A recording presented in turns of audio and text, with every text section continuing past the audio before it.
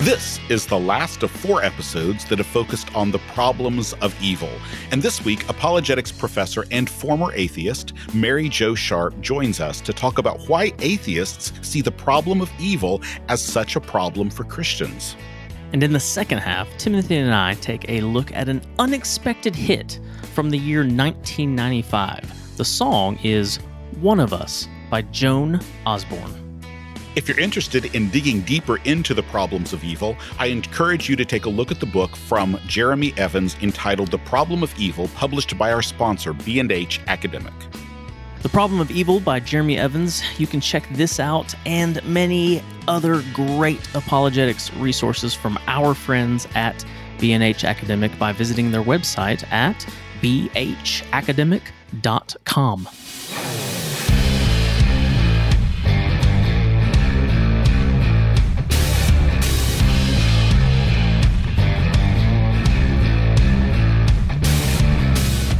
Welcome to Three Chords and the Truth, the Apologetics Podcast. I'm Timothy Paul Jones. In each episode of this podcast, my friend Garrick Bailey and I tackle a topic that makes it difficult to trust the truth of the Christian faith. Along the way, we talk about music, movies, theology, and culture. To support this podcast and to receive Three Chords and the Truth merchandise, go to patreon.com/Three Chords and the Truth. That's chords with an H, the kind you play, not the kind you plug. Thank you so much for joining us today on Three Chords and the Truth, where we defend the faith, do justice, and dig for truth in rock and roll.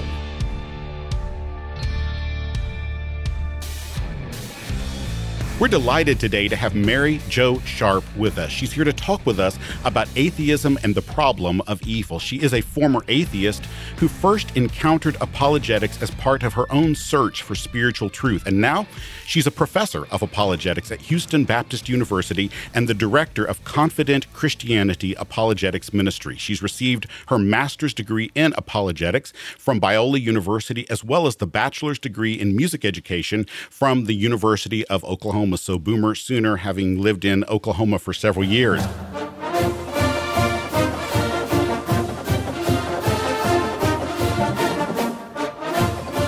Thank you so much for joining us today on this program. Hey, it's so good to be with you. Well, we are serious about apologetics on this particular program, but we are also very, very serious about rock and roll. And so the question I have for you first is, if you could be part of any rock band in the entire history of rock and roll music, what band would it be? And more importantly, what would be your place, your part in that particular band? Yeah. So this is tough because I was a music major. So just trying to pick one, right? So I'm going to fudge a little, not pick just one, but I'm going to go back a little bit to the roots of rock and roll. And my love would be to be part of the swing era bands. So Benny Goodman or Glenn Miller's band. But for your listeners who are like rock and roll, come on. If I had to pick a rock and roll band, I would be a saxophone player, a Barry saxophone player in Tower of Power. That would be my goal.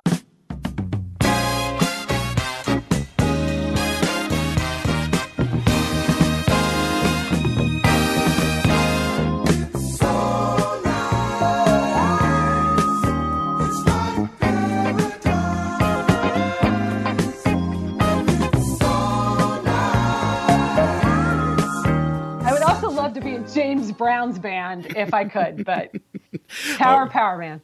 James Brown is one of those really interesting people. David Bowie said first time he heard James Brown, he said, I heard the voice of God when I heard James Brown. I don't know what he was getting at in that, but I know with a lot of things of David Bowie's.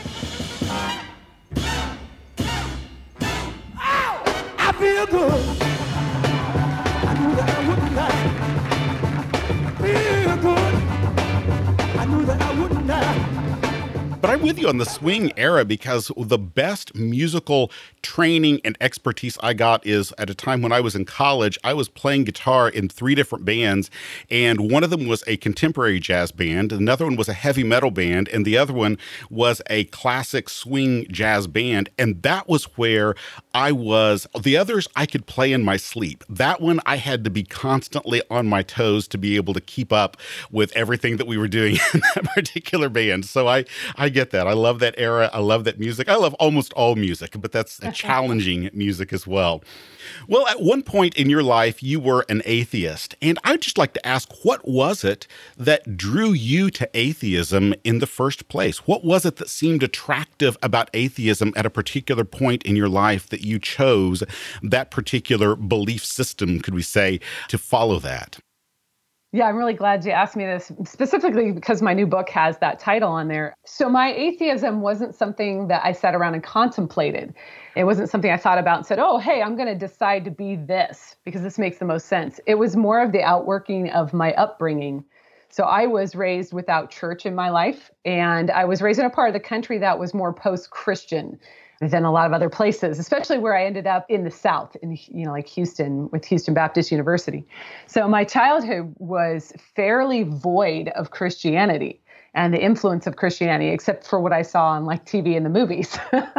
So pretty shallow view of Christianity. But even my school district made a concerted effort to remove overt Christian language from our public school experience. So we would have things like winter concerts rather than Christmas. So I think my atheism was the result of my upbringing. If people will allow the loose use of this term, it was what I call more of natural born atheist. I was just not raised to believe. And some atheists do take issue with me saying that I was a former unbeliever, a former atheist, because they say, no, you have to commit to it. You have to actually read. And, it's Bertrand Russell and J.L. Mackie. And, you have to read these guys, Nietzsche. But then other people I dialogue with, sometimes when I say, hey, atheism is a commitment to a belief system, and it's a system of thought. They say, no, I'm just not a believer. I just don't believe in God. And that's how they are defining their atheism. So by a definition of being non-theist, that's what my atheism was. So I wasn't particularly drawn to it. I can say I was skeptical of religion because of what I saw on TV and the movies. Especially, I saw some scandals with televangelists in the 80s.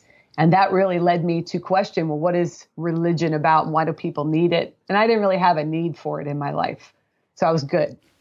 One of the things I think all of us ought to ask ourselves when we look at other belief systems and at our own, we ought to have a little bit of a sense of being able to ask ourselves and to consider in our own mind, what is compelling or attractive about the alternatives to my belief system? That's one of the things we have to be able to do. If we cannot see that there's anything compelling or attractive about somebody else's belief system, we're probably never going to engage them as people and to engage them in a conversational way to understand where they're coming from. And so one of the things that I thought I would ask and just to explore for a little bit is just when you look at atheism now as a Christian, what about it seems compelling or attractive to you about atheism?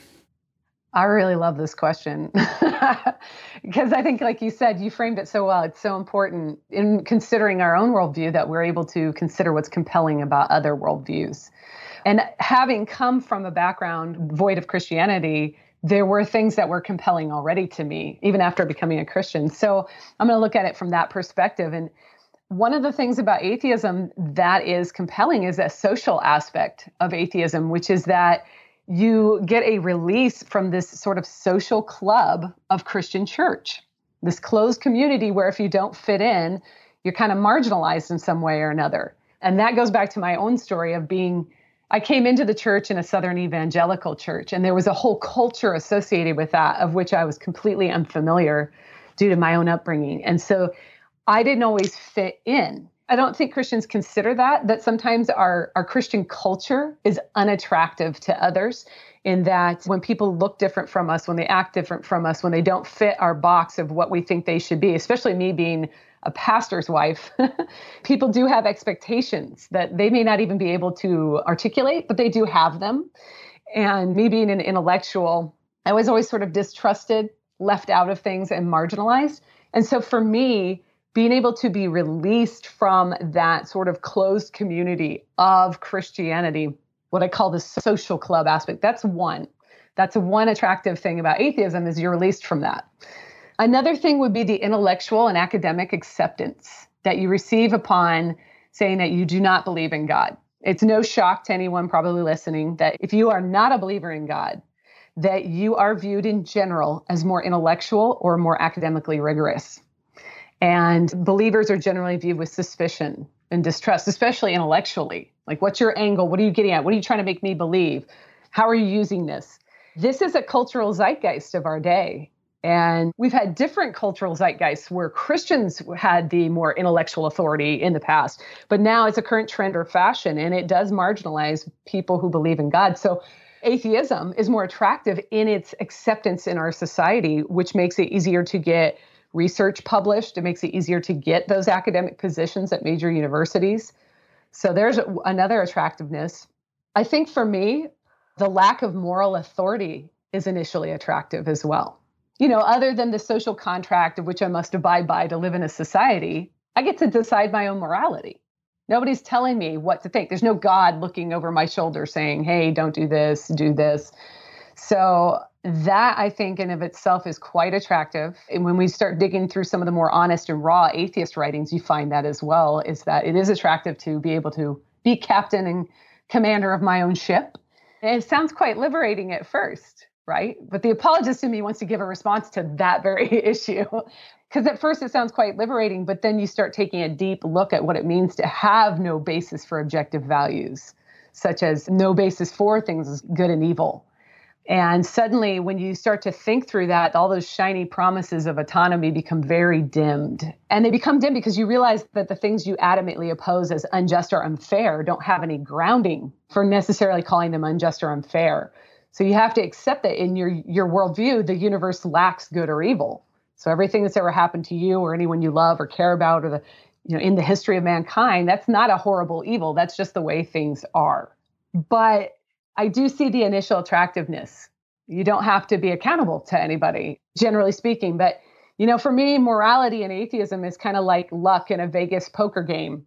It's not only elusive, but it's also not a lady. So for all you Guys and Dolls fans out there, you'll know what I'm talking about. And so the best that I can do is pray.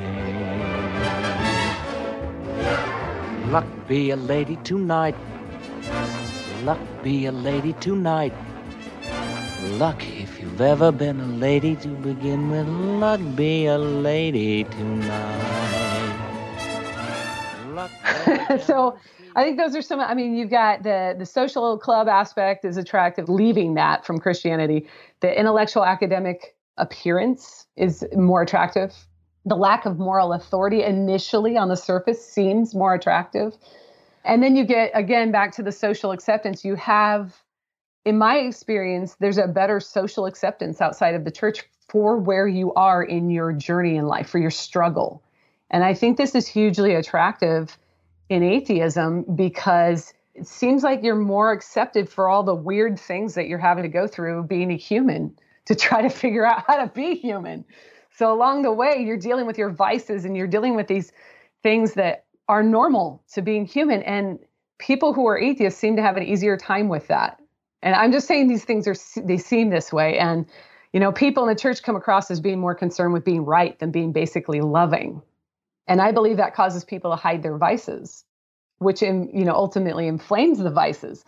So until the church learns how to live more authentically while holding on to her core doctrines, she's going to continue to be unattractive in this way. And atheism is going to continue to have that sort of attractiveness socially.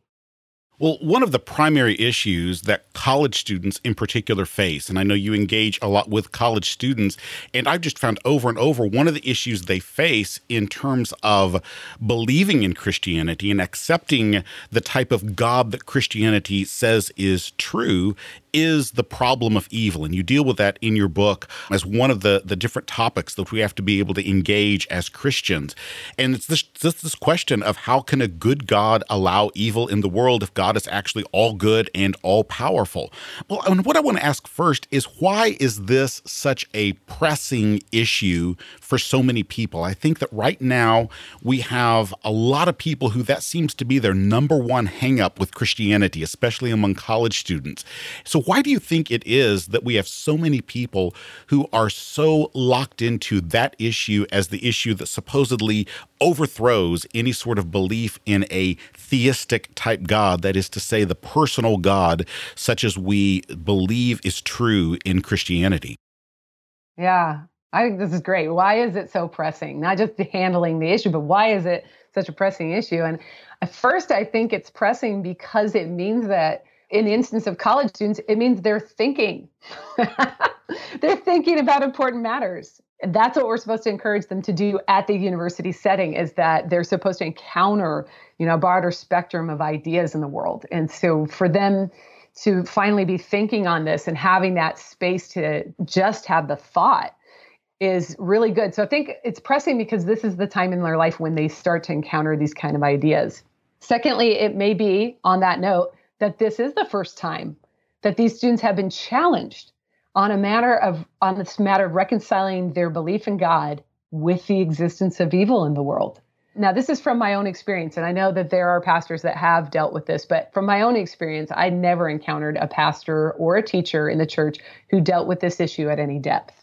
So the jumping off point in church was always that God is good, hands down, accepted, and we taught from there. So I never learned why we think that's true about God's nature, and I never learned those arguments for that belief. And I certainly never heard anyone handling the arguments against belief in God, especially based on the existence of evil. So if a student has had the kind of church experience I've had, then this is an eye-opening moment for them in that they're being challenged on this issue, specifically going away to college and being around non-believing friends and professors who are not believers in God. So I think this is the first time for many of these students, they've really been challenged to think about their worldview and reconciling it. And then a third reason, and this isn't the final, but a third reason is that they live in an age when they have the world at their fingertips. And that is not just the good stuff. They also have faster access to some of the most horrific events that we're seeing in mankind. And they have this information shoved at them on a daily basis, more so than we've ever had before. They've got it right in their hand. They get up in the morning and they're facing it the first thing. So the access is not inherently bad, but it can be difficult for them to try to process everything that's coming at them. So especially when haven't had much engagement on thinking about the world's evil and what that means for belief in God. So you're having all this evil thrown at you, but you've never really had experience in handling the argument. So my final thought would be that college students know that they're going to inherit this world from us. And they've got to figure out what they believe is true about good and evil. They have to figure that out, especially in the time where they have all this access to such highly politicized jargon and rhetoric in our world. It can be really difficult for them to understand, well, who do I go to? Who's an authority? Who do I trust? Because everybody seems to be just saying what's expedient or saying what's pragmatic for them or for their party. And so we've always had that. Every generation has to deal with their view of authority, but I think they have so much being thrown at them that it's hard to process. What do I even mean when I say evil? How do I know who's good or evil? I think one of the things you pointed out is so true that I hear from college students over and over who basically feel a sense of betrayal, that nobody ever told me about this issue. And they usually go from that to a statement or to at least an assumption that nobody in the history of Christianity has ever dealt with this. And in fact, in some of the deconversion stories you hear, you have them saying, nobody's ever dealt with this issue of the problem of evil. And it's like, what? There have been hundreds. This has been something all the way through the history of Christianity that people have seen the issue and they have responded to it. And in fact, even secular philosophers admit that pretty much Alvin Plantinga laid it to rest as a philosophical problem. I'm not saying as an existential problem, but as a philosophical problem all the way back in the 1970s. He really laid it to rest in terms of the problem of evil being something that can somehow negate the existence of God or negate our belief in God. And yet what I find over and over is college students who have never heard anybody even raise the issue.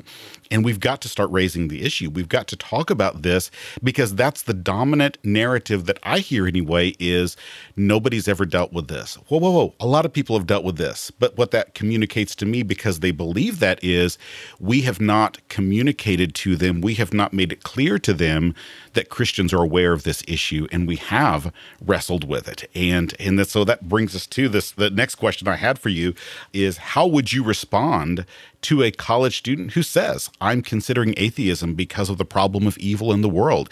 Which we hear that over and over, at least I do, and I'm sure you do as well. College students who are saying, look, I see this issue. I've had a professor raise this issue. I have no answer for it.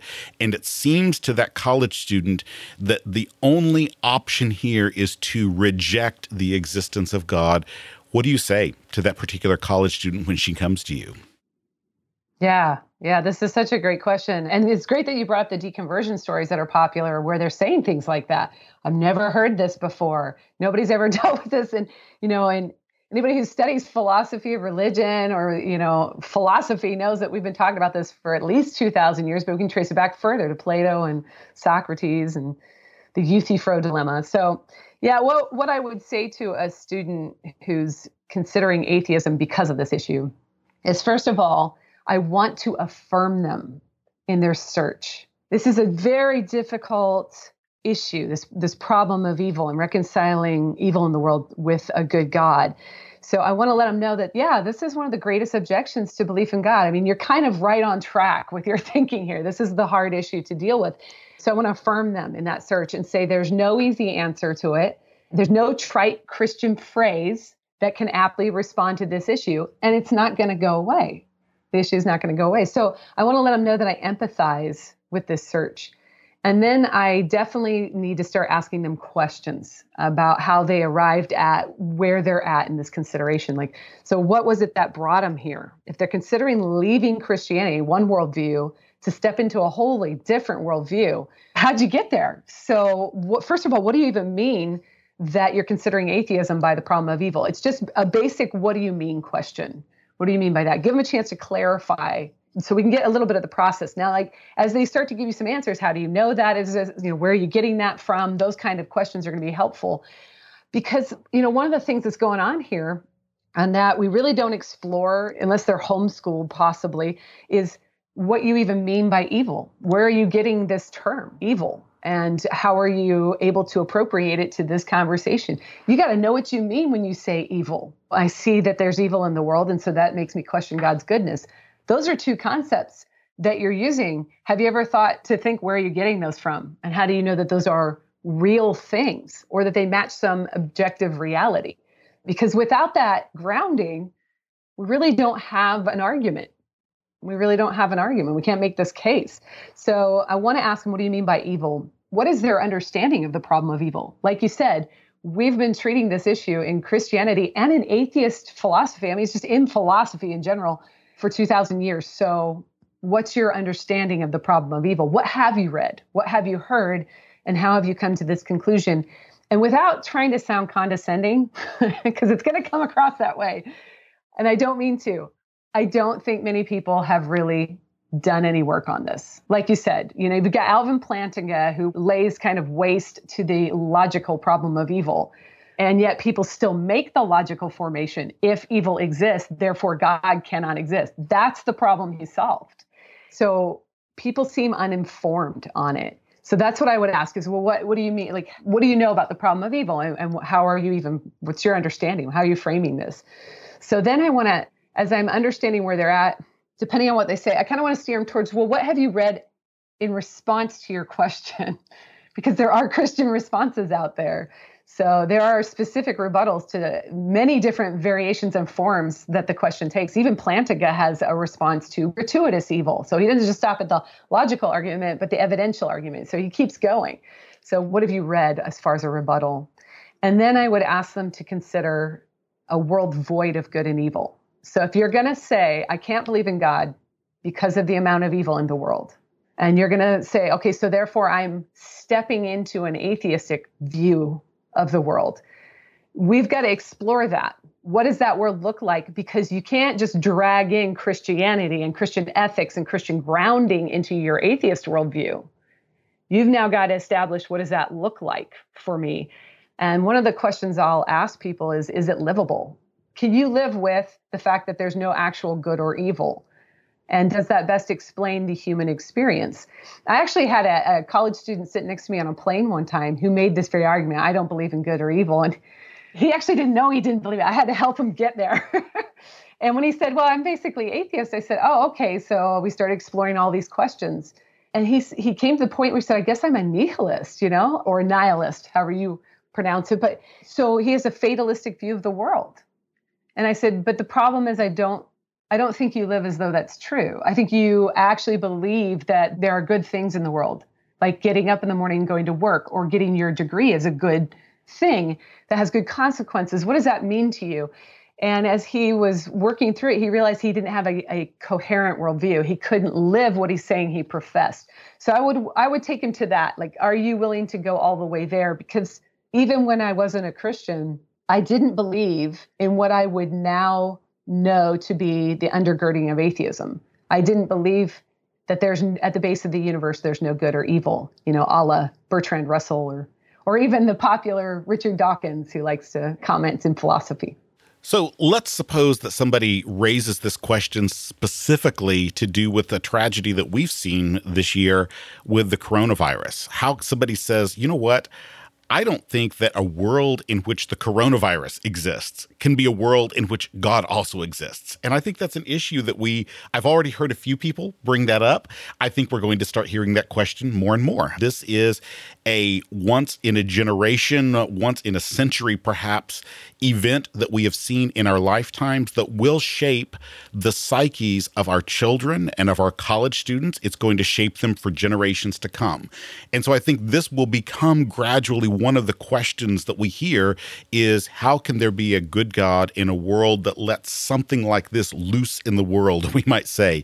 And so going specifically to that particular issue, how can we help people when we start hearing that issue, when we start having people reflect on this?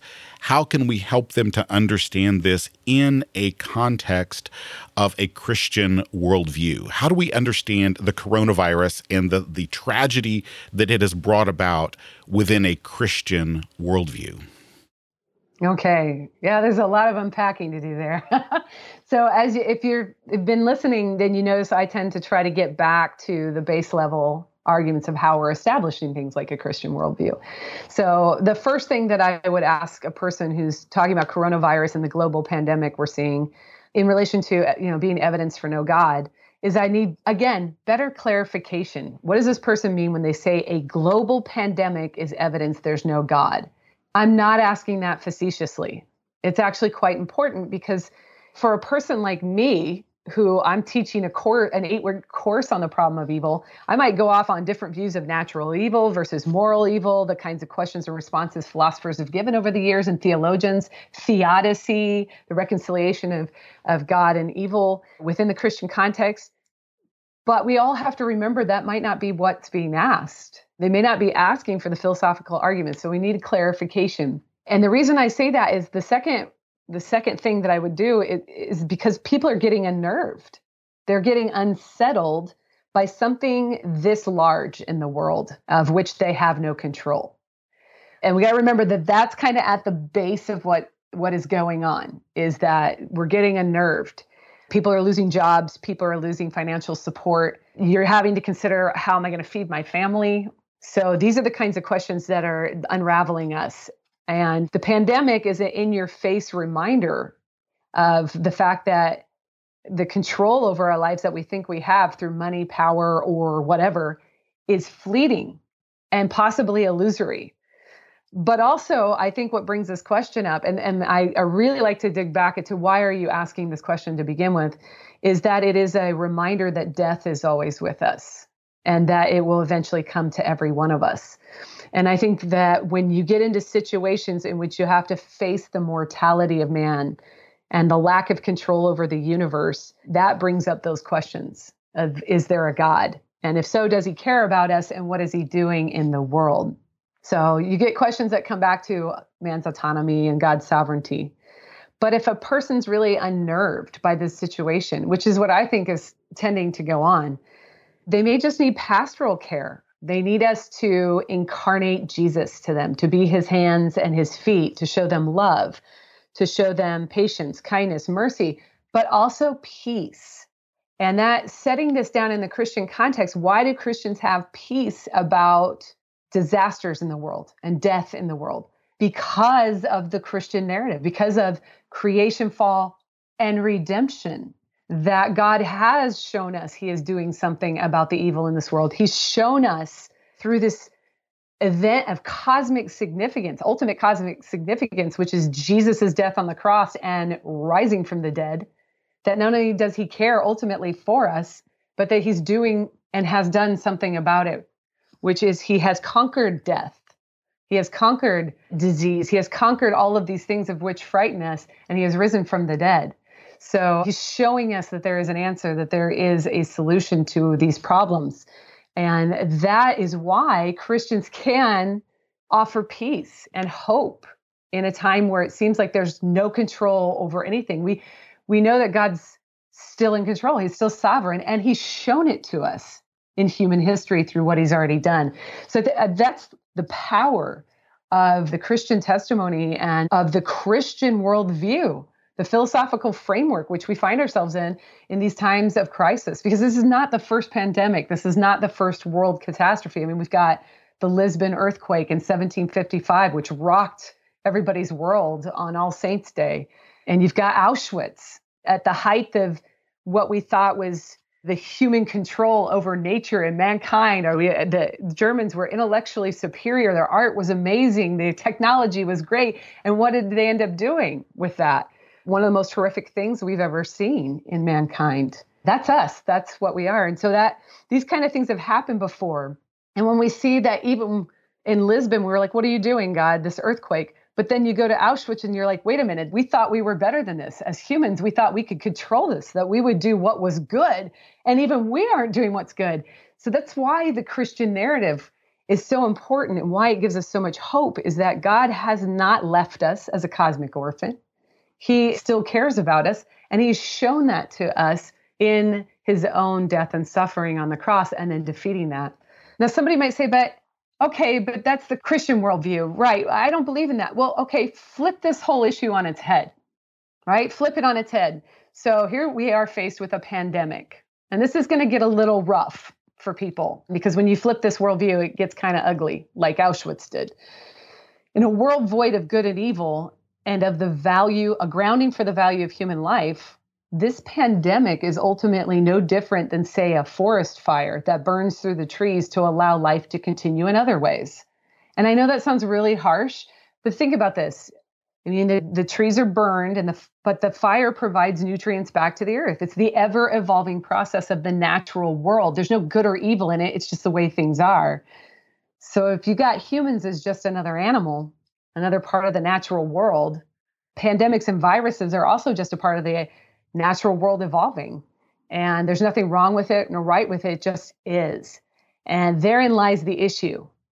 The questioner doesn't seem to believe those premises, right? The questioner doesn't seem that that's what they would think, that that's true. So now you have to try to get that grounding of the concepts of right and wrong, good or evil. You know, in short form, we did why the Christians have hope and why their world provides a resource in these times. Atheism does not have that hope nor the resource. These are just the way things are, and they're meaningless. So that's the difference. And that's, like I said, that's a harsh reality. I'm not going to offer that to somebody who is grieving over the loss of their job or their loved one. I'm not going to just overtly offer that, but I think it needs to be considered so that you have these resources in times of trouble and struggle and pain. I think that's really good what you're saying there, particularly because what you're pointing out is the very assertion that a pandemic is a bad thing almost necessarily assumes some part of a theistic worldview. You can't have a truly atheistic worldview, a worldview that rejects any transcendent right and wrong, any transcendent value, and simultaneously assert that the death of hundreds of thousands of people is a bad thing. You can't have both of those. One or the other of those has to go at that point. And I think that one of the ways that we do the person who's in suffering that we help, that you really pointed out well, is that we hang out close to the cross of Christ. That's what we do. We hang out close to the cross of Christ with the person who's suffering, with the person who's simply intellectually rejecting this, the person who is not necessarily suffering, but they are seeing this as an intellectual demonstration of the falsity of Christianity. What we have to point out to them is that you can't have both of those. This can't be a horrible thing and have an atheistic worldview.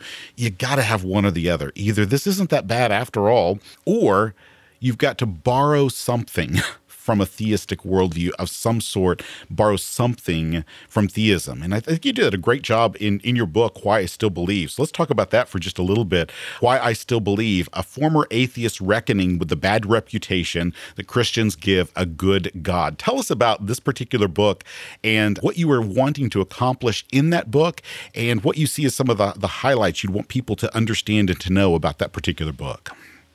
Thank you for asking me about that. I wrote this book to tell the story of my own struggle with hypocrisy in the church, and then the arguments that led me back to God. So the hypocrisy of the believers, I've noticed, has become more like an increasing objection to the existence of God. And I have experience with that, having been a pastor's wife in several churches. I'm like, man, I see it and I understand it. And it actually caused me to begin to doubt what I believed, because I said to myself, hey, these people don't really believe what they say they believe, or they would act like it was true. And that caused emotional doubt, which led to intellectual questioning and even a desire to leave Christianity at one point, maybe not even to find it as true. So the book is about my journey through that process of thinking on those issues. But I was approached to write it in a narrative form. And when I was approached to do that, I was like, I'm not doing that. It's way too personal. Academics, apologists, philosophers, we like to write stuff and let you consider it, but not necessarily let you into our own interior struggles with things. So not everybody, but that's tougher, I would assume, for many of us. So I didn't want to write it because it was just so personal. I'd rather have you look at the arguments and just make your own conclusions rather than to come into my mind and see how I struggled with things. But yet I was convinced that was something that people needed to see. They needed to see a person who had considered deconverting. They needed to see a person who was fed up with certain things in the church and with Christians and with the way that Christians would say one thing and do another, who was heartbroken by what she found in the church. That it wasn't what Jesus was talking about how we should treat each other and love one another, or Paul, and yet couldn't walk away. I just couldn't walk away because I found Christianity to be true. And once I dug into these arguments, I started seeing why Christianity is true. It started to broaden my understanding of why people in the church do what they do and that sinner-saint tension that's in the church. So what I'm hoping that people will receive or they'll get from the book is that, first of all, that I don't wrap everything up for them. It's an invitation to journey with me, and that I'm not trying to tell you what to think or what to believe. At the end, in fact, I have a couple of chapters. One's called No Tidy Endings, and that's specifically to tell you that I'm not going to wrap it up for you. This is your invitation to think on these matters and decide for yourself what you believe. And then Crash Landing. It's like, all right, now go. We're both out of the book now, and so now you have to get back into your world. And yeah, so it's an invitation for you to consider some of these tough issues of life, because at some point in your life, you're going to have to deal with the pain and suffering of mankind. You're going to have to deal with what you believe, why people in the church don't always act the way that we see laid out by Paul in his letters to the various churches about how we're supposed to treat one another. But he's writing those letters because they're not treating each other that way. So it's an invitation to come along and see where I ended up with these issues, and to consider, as we've been discussing, what an alternative view would look like. Because as I've heard deconversion stories on social media, read them, heard them on the airwaves, boy, I'm dating myself with airwaves. Anyway, heard them on podcasts. I found that I'm being told everything that they're against. They're against this about Christianity. They thought this is wrong. They thought this is wrong. They thought that is wrong. But they're really not considering what they're going to and justifying that and giving me, well, what's your warrant for that belief? What convinced you that this is true? So I'm not getting a whole lot of what they're going to. So part of the book is showing people that you also need to consider that. What are you going to? And have you considered that, what that world looks like? And is that livable? Can you live like that? So that's sort of in a nutshell. And I hope people will start to see that the hypocrisy of the believers doesn't negate the truth of Christianity. Well, be sure to visit maryjosharp.com today. That's maryjosharp.com, and pick up Mary Jo's book, Why I Still Believe. It's a great book that you need to pick up and to put in the hands of other people, and perhaps even people that are struggling with what they perceive to be the hypocrisy of Christianity and of Christians. Thank you so much for joining us today on Three Chords and the Truth. It's been great to have you with us. Hey, thank you for having me.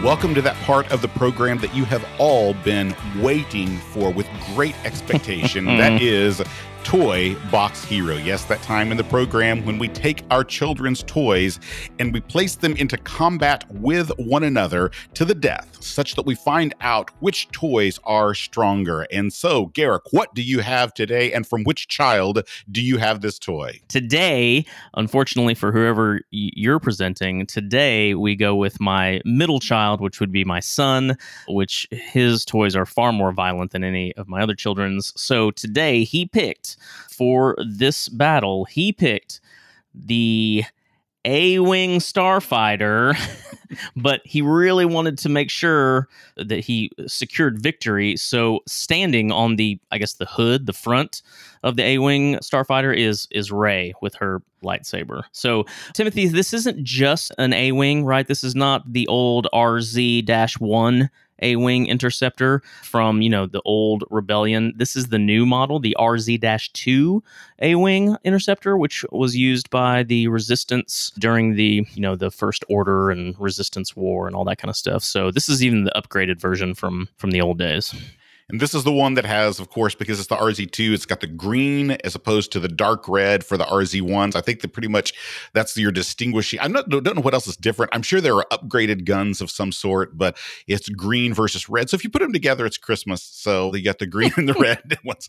Well, mine is a somewhat different one, and it is because it's from my oldest child, who, much like your oldest child, but in totally different ways as well, I'm having a hard time coming up with toys from my eldest child, who is in her 20s.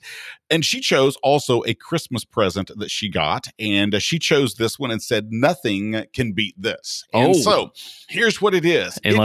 She got coffee things. So this is a self-heating gooseneck coffee pot right here.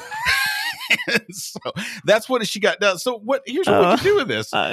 This heats water really, really hot. Yeah, okay. And you can aim it really, really well. So you can aim the water really well, and it can be really, really hot. And so what we will do, we're going to burn Rey. We're going to aim water, boiling water at Rey, and we are going to burn her. The lightsaber can't deflect water. Tell me one time a lightsaber has ever deflected water. A lightsaber cannot deflect water. And so let's say I grant you that the hot water has now gotten rid of Rey. You still have a giant armored shooting starfighter that is probably pretty impervious to... Yes, with a pilot that cannot stay awake without coffee. Yeah, no, yeah, okay, that's true. So there he can't stay awake. There's no way this pilot can stay awake without Java Juice. Yes, so. possibly. I'm just going to say, if my manicure set couldn't defeat the kangaroo, that I'm going to say there's no way that the pot of coffee, and you know me, I love coffee. Like, coffee is my jam. I love that she got the good gooseneck, especially in the matte black, that's very close to the model I have. So I have probably it's armor plated if it's matte black maybe, as well. Maybe. So it deflects the. Yeah, I have a lot of love for that, but there's no way that I'm going to take an L on this one. No way. Not if I couldn't give a pedicure to the kangaroo. You don't get to defeat the A-Wing with hot water. So but we can throw it. We can throw it through the engine of the A-Wing, and we're going to disable an engine at that point. So we will disable an engine and have a sleeping pilot. So you have an A-Wing with a disabled engine and a sleeping pilot without this. I'm still really, really not convinced. Really not convinced. So yeah, I'm declaring victory. I don't care what you say.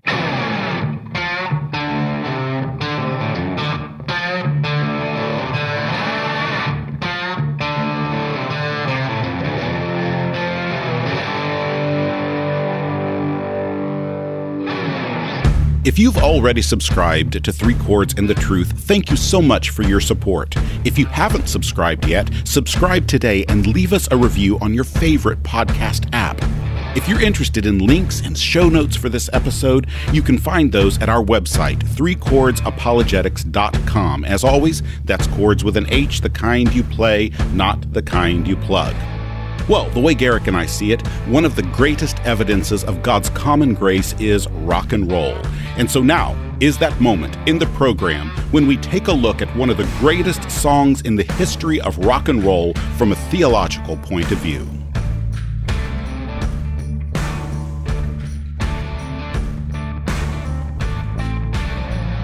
Well, for the last 4 episodes, we've been talking about the problem of evil. That's just been what we focused on. That's a really big issue, and it seems like you all think it's a big issue because these have actually been some of the most popular episodes of Three Chords and the Truth, the apologetics podcast that we've actually ever had. I mean, these have been downloaded by the thousands, these different programs that we've done over the past several weeks. So we're excited about that. We're glad about that. We're not glad about evil. We're not happy about evil, but we are glad that you're interested in these. Yeah, but we're not glad that you love evil and that you're that you want to know all about it. But, if it sells, whatever.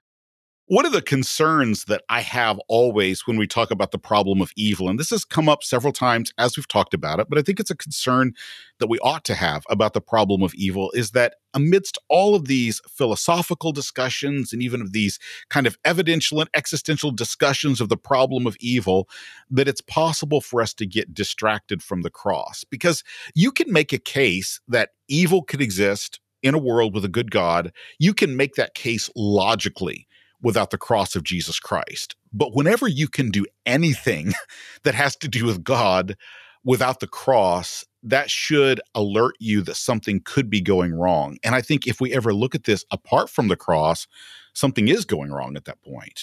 Yeah, because God's triumph, right? His victory over evil, sin, pain, suffering, death itself, it happens through the incarnation of the Son of God, of Jesus, and his death on the cross. When I think about that in terms of music, I think of a song that really is kind of a one-hit wonder of sorts, and it's by Joan Osborne, and the name of the song is One of Us. Yeah, what if God was one of us? Just a slob like one of us. Just a stranger on the bus, trying to make his way home. Joan Osborne actually didn't even write the song, which is kind of interesting. It was written by Eric Bazillion of the band The Hooters, which is one of those bands that always almost made it, but never quite made it. Holy Moses on a mountain, high above the golden calf.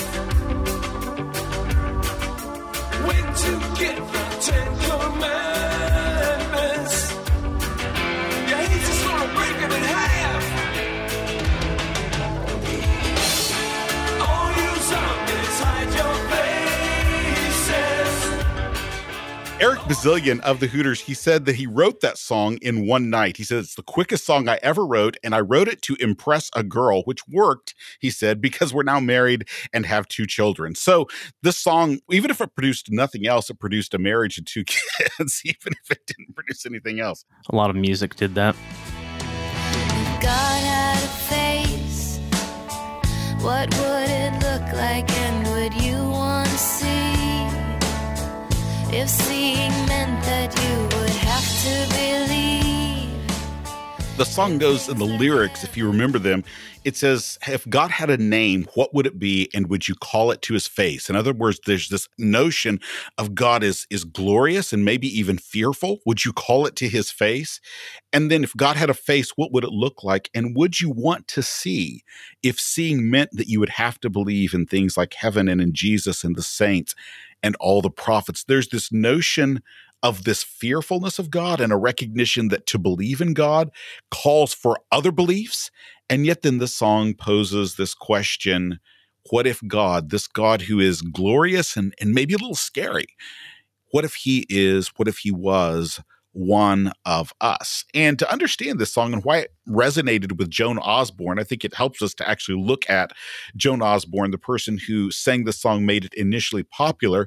She actually was born just a few miles from us right now. She was born in Anchorage, Kentucky, not Anchorage, Alaska, Anchorage, Kentucky. It's a very different place. Anchorage, Kentucky is basically a suburb of Louisville, about 5 or 6 miles from my house. And Joan Osborne was raised in Louisville, raised Roman Catholic, and she's been shaped by this kind of Roman Catholic background. And also another interesting connection to Kentucky is it begins with a folk hymn in the recorded version that was recorded in Eastern Kentucky, in the Appalachian areas of Eastern Kentucky, called The Heavenly Airplane. And this is a song about God coming in judgment, is what it's about. Oh, one of these nights and about 12 o'clock, this old earth's gonna reel and rock. Saints will tremble and cry for pain, for the Lord's gonna come in his heavenly airplane. Her religion, in her own words, is that I have a spiritual space inside. That is her religion, is I have a spiritual space inside. And yet even she, with this very vague and problematic spirituality, she even admits it's hard not to think there was some sort of creator. I find that fascinating. She says this in an interview. Even though I'm skeptical, it's hard not to think that there was some sort of creator. But at the same time, she completely rejects the God of Scripture. So the tension that we mentioned in the song, right, between God and his glory and God as one of us, the thing is that for believers, right, for Orthodox Christian believers who do not reject the God of Scripture, this tension for us is resolved in the incarnation and the suffering of Jesus, right? And as we've been talking about, Timothy, as we've said, that the problem of evil and suffering, that problem is itself resolved in the incarnation, in the suffering and the death of Jesus. But it's a tension and a problem for Joan in this song. Yeah, and as we look at this, we're reminded of this tension. As you've said, it's resolved only in the God of Scripture. And that's the fascinating thing, is that she rejects the God of Scripture.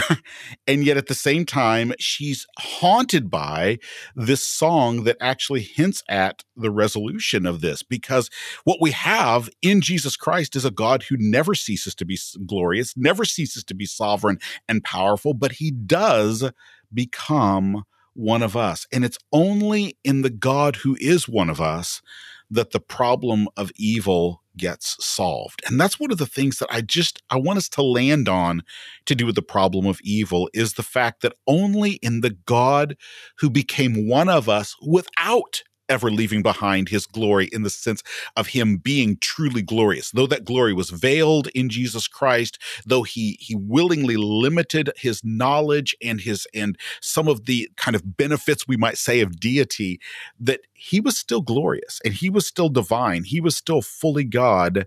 And so God does truly become one of us without becoming anything less than he was before. And it's only in the suffering God that the problem of evil is resolved. I think of Dietrich Bonhoeffer, who, when he was imprisoned toward the end of World War II, he was in prison. He had a very good understanding that he was probably going to die. There was very little chance of him being released from prison. He had been engaged and yet hadn't married, so his fiancée was out there somewhere. He didn't know what was happening to her. He was a torn and broken man at that point, and yet there was a resilience in him as well. He wasn't in despair. And in the midst of all this, I remember reading in one of his letters, he said these words. He said, "Only the suffering God can help."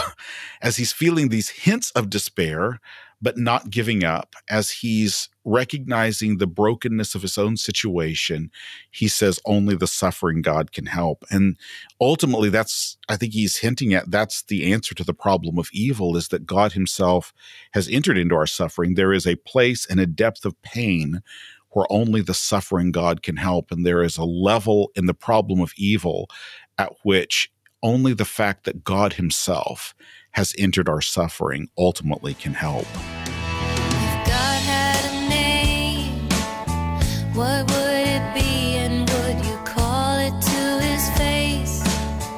If you were faced with him in all his glory, what would you ask if you had just one question? In 1996, a year after Joan Osborne released this, is when Prince released his version of One of Us on his movie Emancipation. And it was his first album after the end of his contract with Warner Brothers, which had resulted in him changing his name to a symbol, all of those things like that.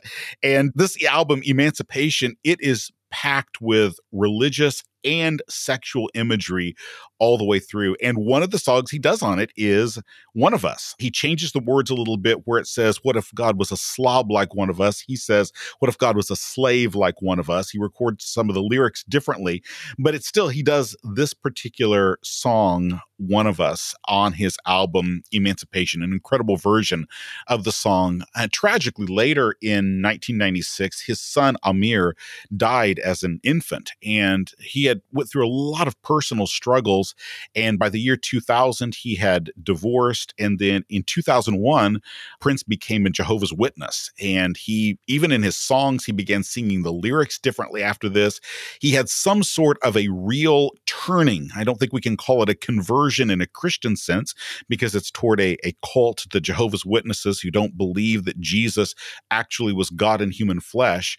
But he had some sort of a turning in his life, and he became very, very devout. In fact, there are people who say Prince showed up on their doorstep going door to door handing out the Watchtower. He just actually did this, would show up on people's door. You imagine. I mean, what would Prince on my doorstep handing me cult literature?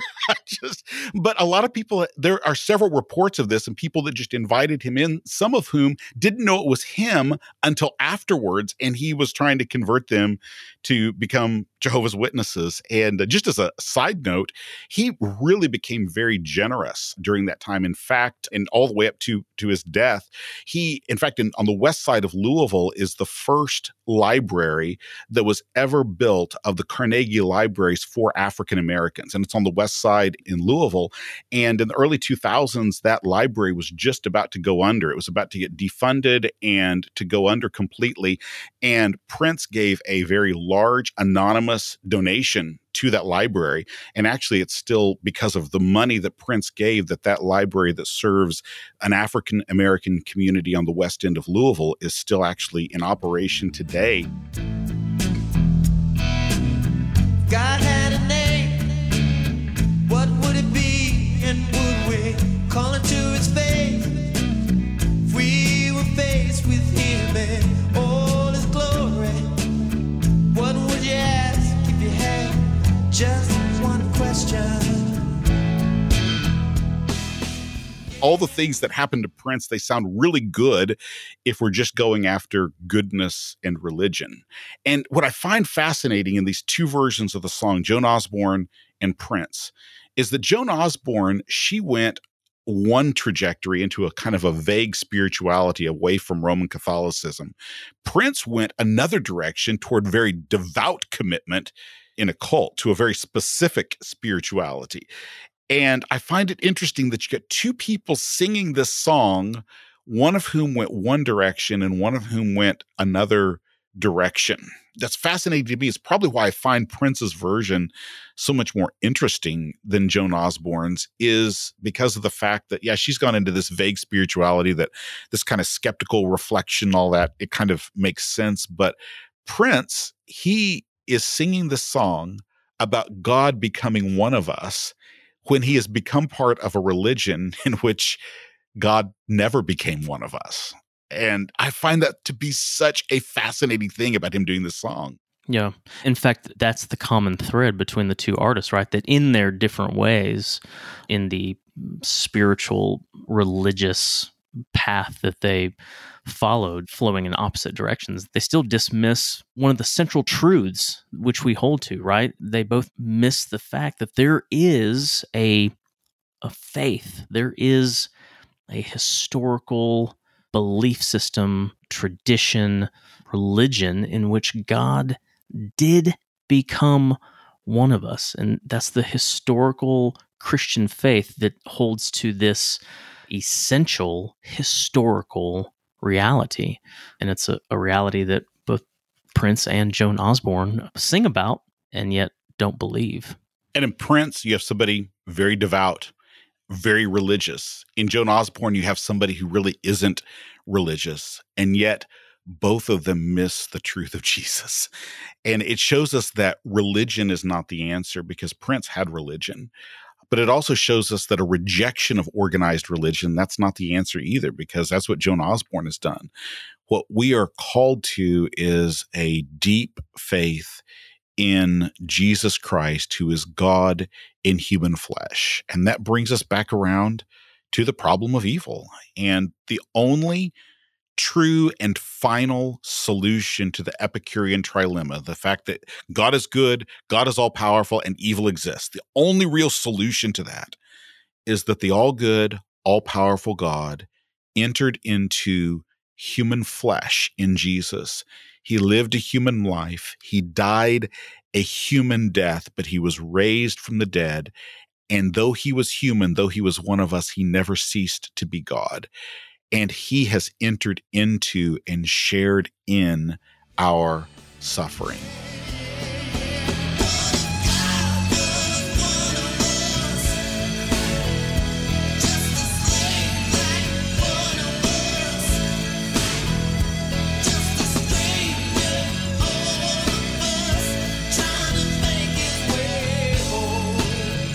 Thank you for joining us today on Three Chords and the Truth, the Apologetics podcast. And thank you so much to B&H Academic for their sponsorship. Go to bhacademic.com to find more theology and more apologetics resources. And also, if you're interested in studying apologetics with me, I want to invite you to take a look at the apologetics programs at the Southern Baptist Theological Seminary. Whether you're thinking about a master's degree or a doctoral degree on campus or online, I would be so glad to have you as a guest at our next preview day. To register, go to sbts.edu/visit. And also, if you're interested in a podcast that's focused on ministry in urban contexts, go to urban.sbts.edu. That's urban.sbts.edu to listen to the Urban Ministry Podcast. I'm Dr. Timothy Paul Jones, and I'm already looking forward to joining you next time on Three Chords and the Truth, the Apologetics Podcast.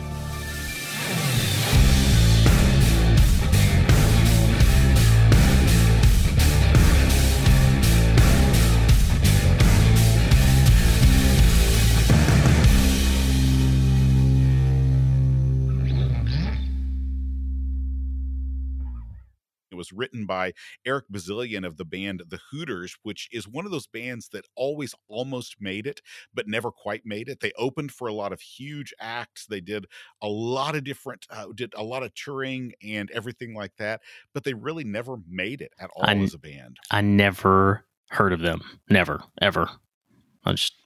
They actually opened for, and looking in this, they opened for or were involved with a bunch of other acts. They were kind of like the Forrest Gump of 90s bands. They were connected to everybody, but they never really rose to any prominence at that point. Wait.